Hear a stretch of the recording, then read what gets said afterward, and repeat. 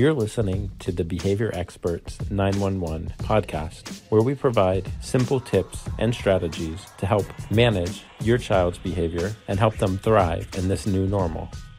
Welcome to the Behavior Experts 911 podcast. Today, we're going to discuss the concept of goal setting across the ages, what that can look like, what the similarities are, what the differences are, and how they can actually be applied.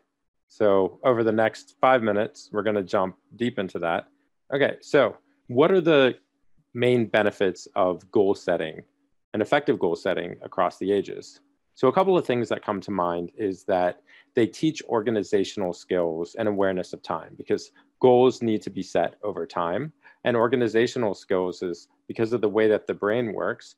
Each one of these goals that's set creates a part of the brain and the synapses that enable to function within the frontal lobes as far as how individuals organize and children's organize and see their lives. And this is so important during developmental phases.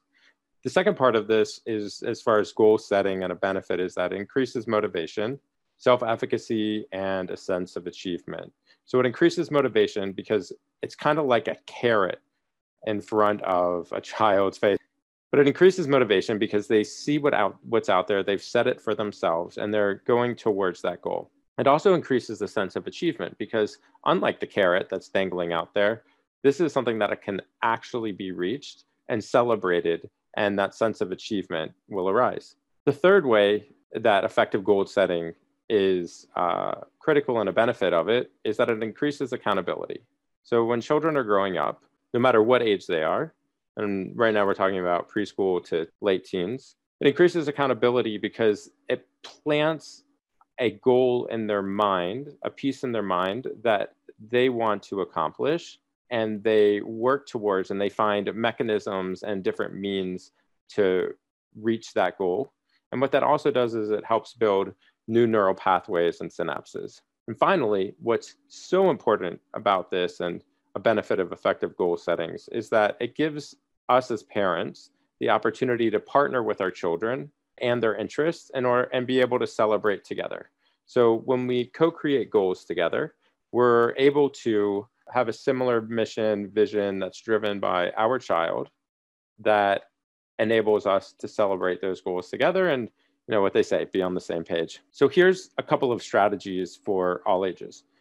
First, make sure that the goal is theirs and not yours, meaning that we already have something in mind that we want our children to accomplish, but that goal needs to be related to something that they want to accomplish. So for example, let's say we want them to keep their room clean.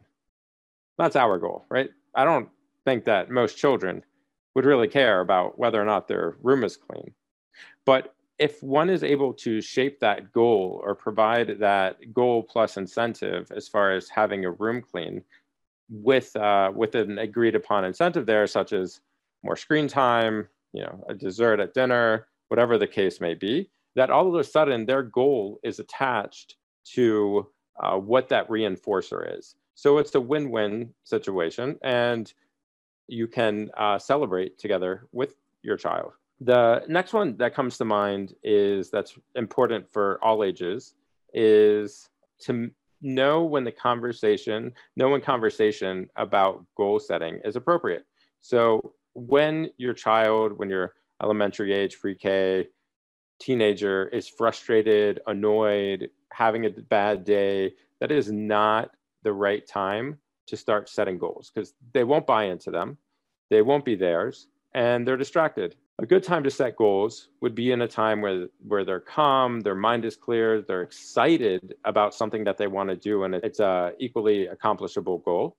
And those would be good times to set those and to write them down and to work with our children on those pieces. The other important part that's important for all ages is to allow for goal revision.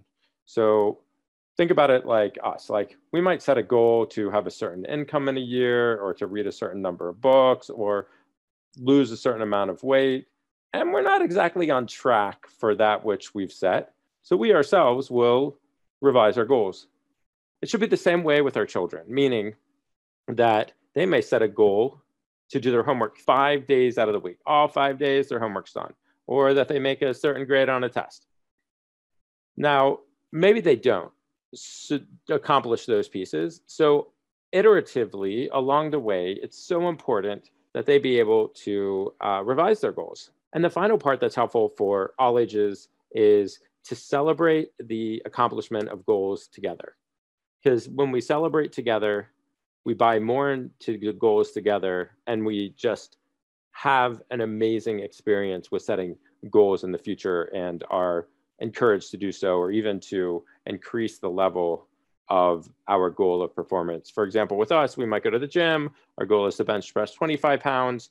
Later, our goal is to bench press 50 pounds, or with exercise to swim X number of laps, and then we've accomplished that and to increase, or if it's running, whatever it might be, our income. It's just really to celebrate each step along the way, and for that to be a successful step, rather than setting our goals too high and our children setting their goals too high and constantly feeling like they're a failure, which both adversely affects their desire to set future goals and also has a long-term impact on their self-worth, the way that they see themselves, and their future successes. So that's an overview of how to use goals across the ages and goal setting techniques. You've been listening to Behavior Experts 911 podcast, where we provide simple strategies to help improve your child's behavior and your relationship with your child. If you liked our podcast, be sure to visit our website at behaviorexperts911.com or our book on Amazon, which is At Home Behavior Secrets. You can also sign up for our newsletter. Email behavior@behaviorexperts911.com. If you have any questions or would like to be featured on one of our episodes, shoot us an email as well. Look forward to seeing you on the next episode.